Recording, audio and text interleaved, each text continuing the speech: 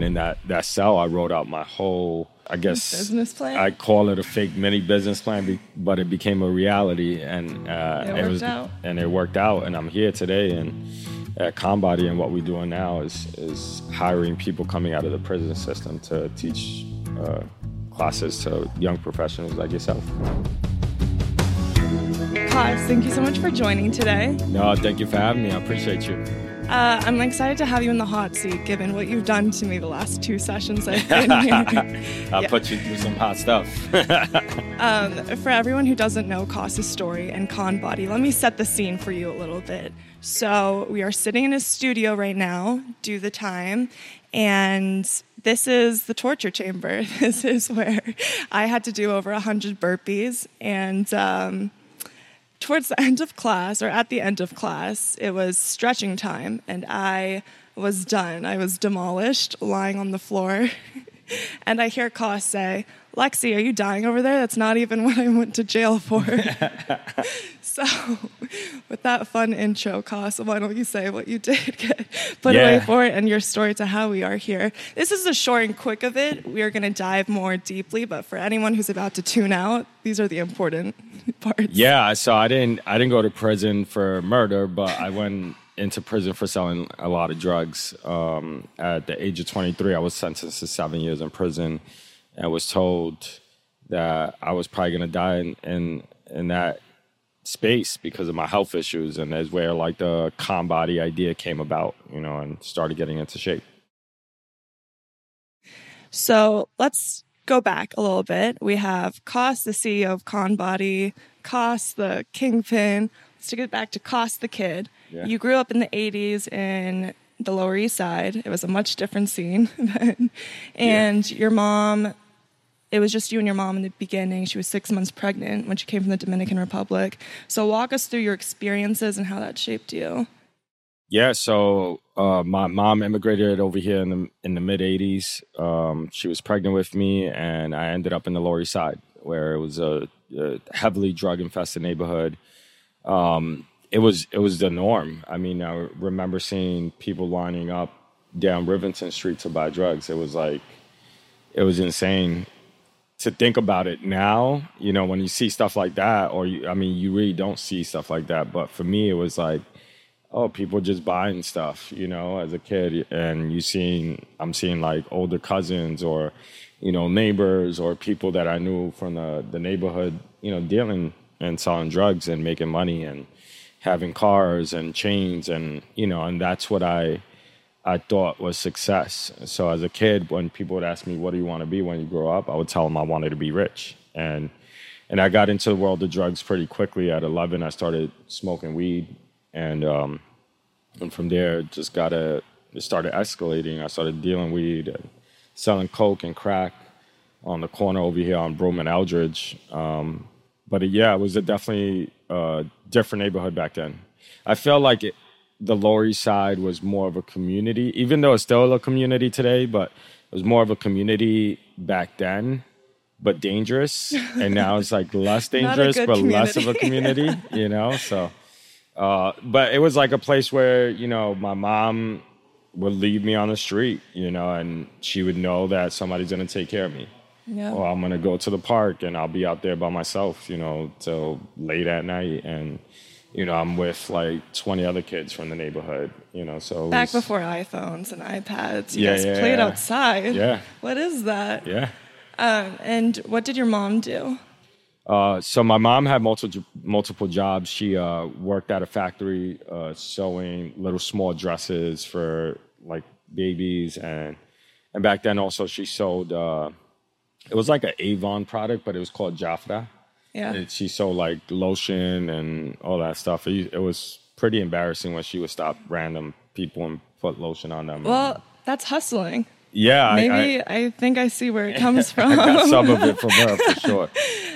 You started hustling at a young age. It was more legal then, and it got progressively more illegal. Absolutely. But walk us through when you were a kid and you like sell cans or stuff at your local bodega. I wouldn't sell the cans, but I guess I would sell them. I would just exchange them. Yeah. But I just knew that I was always money hungry. I would get baseball cards, sell them, trade them.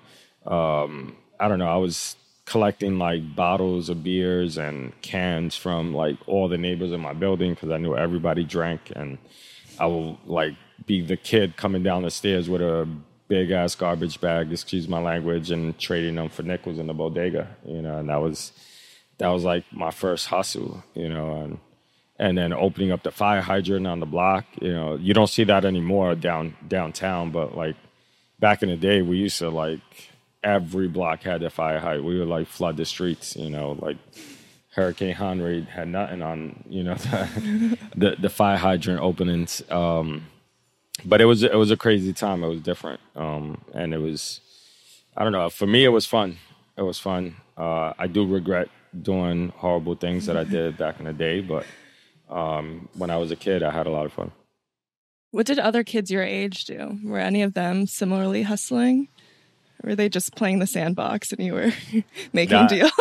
Well, there was no sandboxes over here. I mean, all we had was like concrete, turf. We would just play basketball, baseball in the park, and that's what we did. But I was always like the one getting it. I don't know. I just had this money hungry feeling. I guess because like my mom had nothing and she would like deny me stuff and blame it on the fact that she didn't have money. Yeah. And so that used to make me angry and I wanted to get it, and I felt like other kids, when they asked their parents stuff, they got it for them, and that was like my purpose of like going to get it myself and not dealing with anybody else. You became self-reliant very early on. Definitely, and I was jealous of the kids that had stuff. I would see the kids coming with the new Jordans to school, and I'm coming with the lighting up LA Gears, that from Payless, and that was embarrassing. So you said you played sports as a kid. Were you competitive? Did you play a lot of sports? Yeah. I played soccer, baseball, basketball. Football. I played anything that you could play. I loved any type of sport back then. That's going to be notable for later on, but yeah, that's interesting that as a kid you love sports. And in school, you were good at school? Yeah, I was really good at school. I remember getting like straight A. School was really easy for me. My mom was actually a teacher in the Dominican Republic. Oh. And so I learned my times tables like, I don't know, first grade. I still haven't learned my times tables. Yeah, it's like I just knew, like she taught me so much, like even before going to school, and reading books and all that stuff. And so when I went, I was just so advanced that I was like, whatever, I'm not paying attention, and I just didn't really care. Were you the kind of smart kid who just did the work when he felt like it? Or were you the smart kid who just always had his homework done? I did my work. I think in elementary school, like I always did what I could. But when it came to middle school, I was in the streets and my mind was like involved already out there, and that was it. So walk us through the progression of how you started smoking weed at 11, mm-hmm. and walk us through then from when you eventually came to sell the drugs. Yeah, so I started smoking at 11, and I remember kids in my school would, back then, all we could afford was like a nickel bag. A nickel bag was a $5 bag, and so everybody would like chip in $1 here and there. And I would just go buy a Philly for $0.25 back then, and I would be the one like going down the block to my cousin, like, yo, let me get a bag. And, I'm rolling up the blunt, and it's like 5 of us on a blunt, and that's how we did it. And it became like more of a supply and demand for me because I was just like the middleman, like going back and forth. And so one summer I saved up $100. I was 12 or 13 at that time, and then I decided to buy an ounce with it, and off of that ounce I made almost $300. It's a good return. Yeah. And you progressed from weed to cocaine. Mm-hmm. So Tell us a story from how you went from there to making $2 million at the height of Yeah, I mean, your success. I got introduced to the world of cocaine pretty quickly. I already been around it. It was in my face all the time. So like, there was a corner bodega where everybody stood in front of, and the guys used to sell over there, and I always had weed to sell. And so I remember like I was the only person on the block at that time, and somebody came to buy 2 bags of coke, and I was like, I don't got it. The guy's gonna come back, and he was like, I need it right now. Like he was putting a little bit of pressure. Or he's like, I'm gonna be out. I'm gonna go somewhere else. So I was like, all right, hold up, let me get that money. I'll get it for you. And so he gave me the money. I went down the block. I made a profit off of that, and I just got involved at that point, and it was just like I was always on the corner. And I don't know, I started like a 24-hour like block post. I don't know. I was always on a milk crate on a corner. It was not a milk crate challenge, like I just found out. It was just like me sitting on the block and not wasting any time. And back then I had a beeper, and I had the payphone on the block. So basically, like if somebody's beeping me, I'm using the payphone, tell them meet me on the corner, and that's how it worked. Or people just walked up to the corner and found that I was there all the time, and so I felt like if I left the corner, I was going to miss $1. Yeah. And so I slept on that corner. I used the bathroom on the corner, brushed my teeth on the corner. I like did everything because I didn't want to miss that sale. At 23 years old, you get caught, right? Yeah, I got caught at 23 years old for running one of the largest drug delivery services in New York City. From like me selling on the corner, it became, I don't know, the neighborhood changed, and my whole target market changed. Instead of me like selling coke and crack on the corner, now I'm like selling to like these like hipster kids that were moving from, all over the country to the neighborhood. It was not something that I've never seen before, and they wanted a party. And a lot of people in my neighborhood were scared to even talk to them because they thought everybody that was white that was using drugs or cops. Were cops. So I was the person that was like, you guys are idiots. I'm going to sell drugs to them. It's a whole target market. Yeah, it's a whole different. Accessing. Yeah, exactly. And that was my mentality behind it.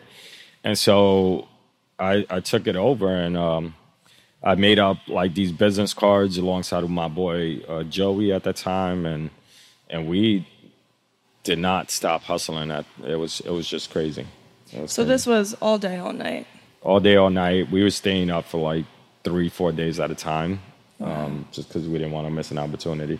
And when did your family know that you were doing this? Did they know from the beginning, or my family knew when I was a kid. I got arrested at 13 years old for selling weed on the block, and I remember like the cops called my mom, and they told them, and so I mean they knew back then. Like my mom definitely didn't want me to like sell drugs or anything, and my dad was like, nobody was promoting me to like, hey, be out there, but my dad was also saying like, hey, just be careful. Like I'm not gonna, I can't stop. What are you doing? Like, what am I gonna do? Call the cops on you? So he was not gonna do that, but he just told me just watch out, and be careful. And so being careful led to being in jail. 23. That's when you got 7 years. Yep. And you were told going in that you had 5 years to live. Yep. So that math was not in your favor. Yeah, when I went in, that's when I first got like any doctor checkup in so long. Yeah. Like, the physician there, when they took my blood and they called me back to the medical unit, in about 2 weeks after that, it surprised me because I was like, I'm 20 at the time. I was 24 years old when I first got the news, and they said I had about 5 years to live, and I was like shaken up, and I'm like, are you kidding me? I'm not gonna die. I'm only 24. I'm you know. invincible. Yeah. Yeah. Well, I didn't think that. I knew I was out of shape. I Yeah. was a little bit heavier, and but I knew that I was smoking, drinking, and eating like just straight street food back then when I was in the street. So my diet and my mobility was like nowhere to be found. I was just not moving when I was in the streets. I was literally sitting on a car or sitting on a corner all the time. So you started working out in prison, and you got made fun of a lot.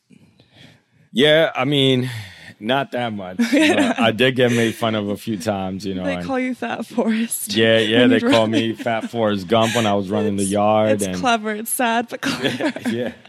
So in Green, there's the box. The box is solitary confinement units, and so you have like the box right there in front of the regular yard, and so it's facing the yard, and there's people that go out to their cages. So when you're in solitary confinement, you have a cage that you step out to, and you see everybody in the yard.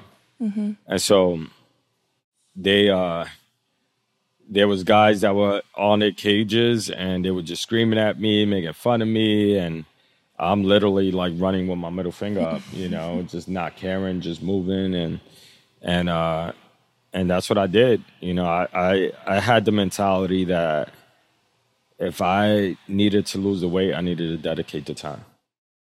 Did you always have the mindset where if I put my mind to it, I'm going to do it? Yeah, absolutely.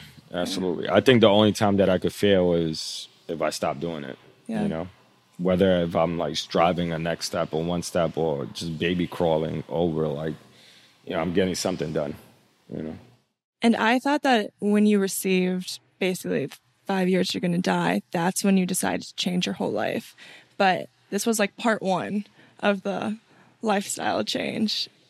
Part two, when you decided I'm not going to do the drug scene anymore when I come back, when did that point come?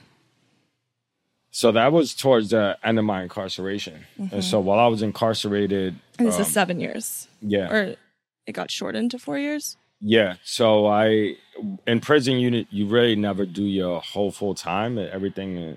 So 7 years is 70 months if you max out. So it's like 10 months a year. Sometimes there's other prisons that count their years 6 months a year or 8 months a year. It's a whole different calculation. But you could technically do your full 7 years if you max out and if you do something crazy. So like 3 years into my bid, I was about to come home and on an early release program. So I was going to do half of my time. It's like 35 months at that time. And I was about to be released. And that's when like I really changed my mentality because I ended up in this altercation with an officer that ended me in leading up to solitary confinement. So I was in a 24-hour lockdown space where I couldn't speak to anybody. I couldn't do anything, and basically the officer searched me aggressively. And this is during the shock program. During the shock program. Taught by ex-Marines. Yeah. Ex-Marines, military people. Yeah. So it's a program that very strict. You're waking up in the morning, you're getting dressed, making your bed, shaving, brushing teeth. You got 8 minutes to be ready to go outside, and then you're working out for about an hour and a half.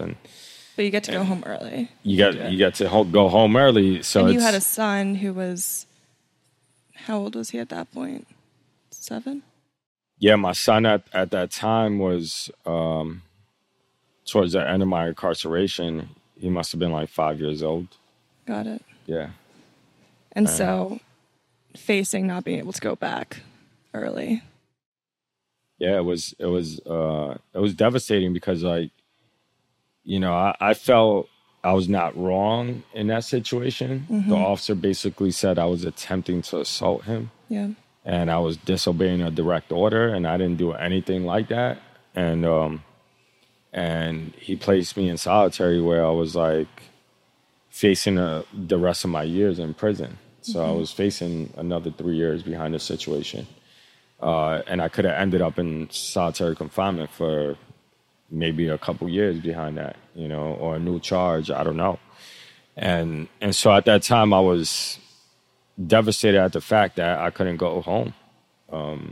My son at the time was around 5, and I didn't want to continue being a dad that is raising that kid behind bars. I remember teaching him his ABCs on a payphone in there, and it's just when you become a parent, there's no other feeling like that, you really feel it in your core, you feel it in your heart, the pain that you cause your child if you're doing something wrong to them, so it's something that I regretted. And at that time, while I was in solitary, I remember being in there, not doing anything, and all I could do is write letters, read, and that was it, and work out. And I remember writing this huge letter to my family, letting them know I'm not coming home because of this altercation. And then I realized I had no stamp to send out this letter with. Because you don't get a stamp when you're in solitary until 30 days in the box. And so I'm frustrated. I'm supposed to go home in 60 days. And I couldn't go home. And I couldn't communicate to get any help from anybody from the outside world. So I remember my sister, she finds out I'm in solitary because I was constantly calling home. They knew that something was wrong because they didn't hear from me.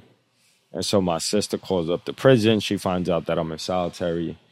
And she was didn't really tell her what I did, but she wrote me a letter and says, "Don't worry, everything's going to be all right." And my sister's I call her Mother Teresa's child. She's super religious. And she writes me a letter and says, "Read Psalm 91 from the Bible, that everything's going to be okay." And I remember getting that letter, reading it. And I was whatever. And I took that letter and threw it in the corner myself. And I didn't care about anything but to get some sort of assistance on that case. And a couple of days went by. I was sitting in that cell, not doing anything, bored out of my mind. And I decided to pick up the Bible, this Bible that she gave me early on in my incarceration. So when you're in solitary, the only thing that follows you around is your religious items, your Quran, your Bible, your Torah, whatever your religious beliefs are. And so I had the Bible there and never opened it up. And I decided to read Psalm 91. And as soon as I read Psalm 91, that said, "He who dwells in the shelter of the Most High will rest in the shadow of the Almighty. I will say of the Lord, He is my shelter and my fortress, my God, in whom I trust," stamp fell out of my Bible. Wow. And that stamp gave me chills. And for the first time, I guess I felt like there was something bigger than myself. And I don't know. It really, I guess it humbled me. And then I began reading the Bible from front to back, and I started realizing what I was doing was wrong.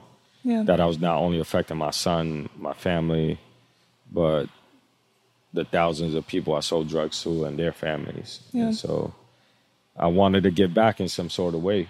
And I was already helping the inmates in the yard get fit, work out. I helped over 20 inmates. It was over 1,000 pounds combined before the box. And so that's what I did. I came up with a plan. And in that cell, I wrote out my whole, I guess, business plan. I call it a fake mini business plan, but it became a reality, and it worked out. And I'm here today, and at CONBODY, and what we're doing now is hiring people coming out of the prison system to teach classes to young professionals like yourself.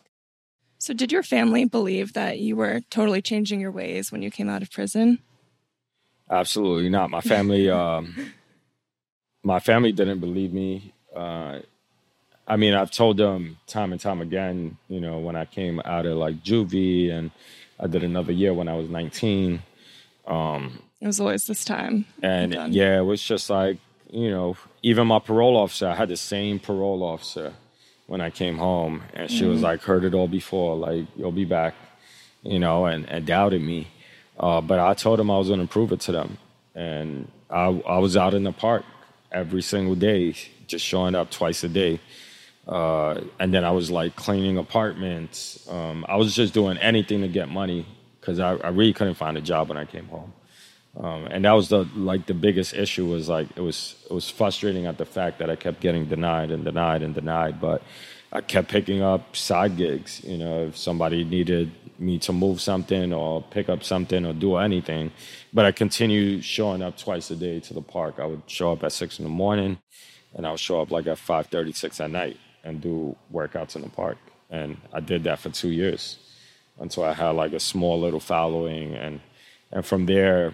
I managed to like save enough money, raise enough money, and I opened up our first location on the exact same corner where I sold drugs at.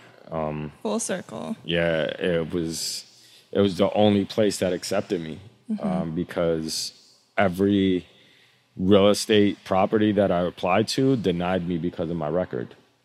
And so there was this small little basement under a Buddhist temple, and the lady of the building, the owner, she was very Buddhist, believed in like second chances, loved what I was doing, and she said she was going to give me a chance. And from there, we outgrew that space, and then we came here. Amazing. If you had the opportunity to talk to yourself when you were 16, 17, 18, 19, what is something that you would say?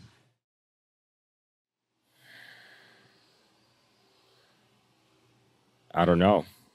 I would say like there's other ways, but maybe somebody told me that when I was a kid back then too. And I just think like when you're not fully grown and you have that mentality and you think you're grown, you're gonna just do whatever you think is right or wrong, whatever. Like you don't really care about the consequences. And so it's hard for me to like talk to a kid and change his life or change his mindset. Yeah. All I could do is share my experiences and my story. Today which is what you do. Yeah, today this is what happened to me, and if you want to lead down that path, that's your decision. But this is what you're gonna probably be facing. Which is not fun. Yeah, when we talk about wanting to change people, it's you can do your best to give them wisdom, but you can't change someone. They have to change themselves. And you went through many years going through that change, and it worked out so well for you. So I'm so happy. No, thank you. And I think after listening to your story, something I've learned is when you think about the harmful effects of the drug industry, you really only think about the addicts. And you think about the people who are addicted to drugs and how much harm that brings to them. And I've never really thought about the other end, the drug dealers. And, empathy and sympathy is never something I would have wanted to give them. But I think to fully understand the harm that the drug industry does, you need to understand it from every perspective.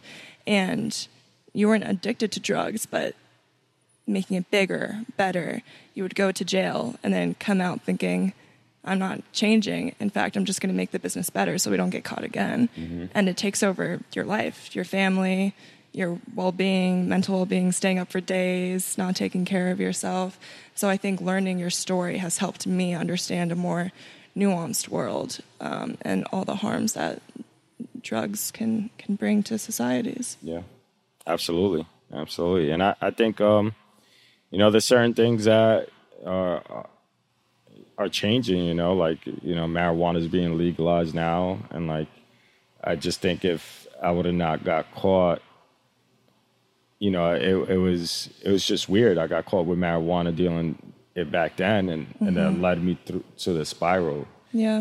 Because it was all in one bucket. Yeah. Now that it's separated, that is different. Oh, you could do weed, you could, and it's okay. Back then it was just if I smoked weed, my mom thought I had the devil in me, especially Dominican moms. They had like my grandmother's Mexican would be the same. Oh, they had like the Santeria come through. You know what I mean? And they thought they were gonna bring the groups devil all day for yourself. For the people who are listening, you should also be watching this on YouTube, but we are holding So Good smoothies, and I want to end with a little toast. I want to thank you so much for joining and for being such an inspiration. I first found out about you 3 years ago when my sister took your class, and she's like, Lexi, this is the hardest class you will ever do. You need to come. And it took me 3 years to build up the nerve. And I've come 2 weeks in a row.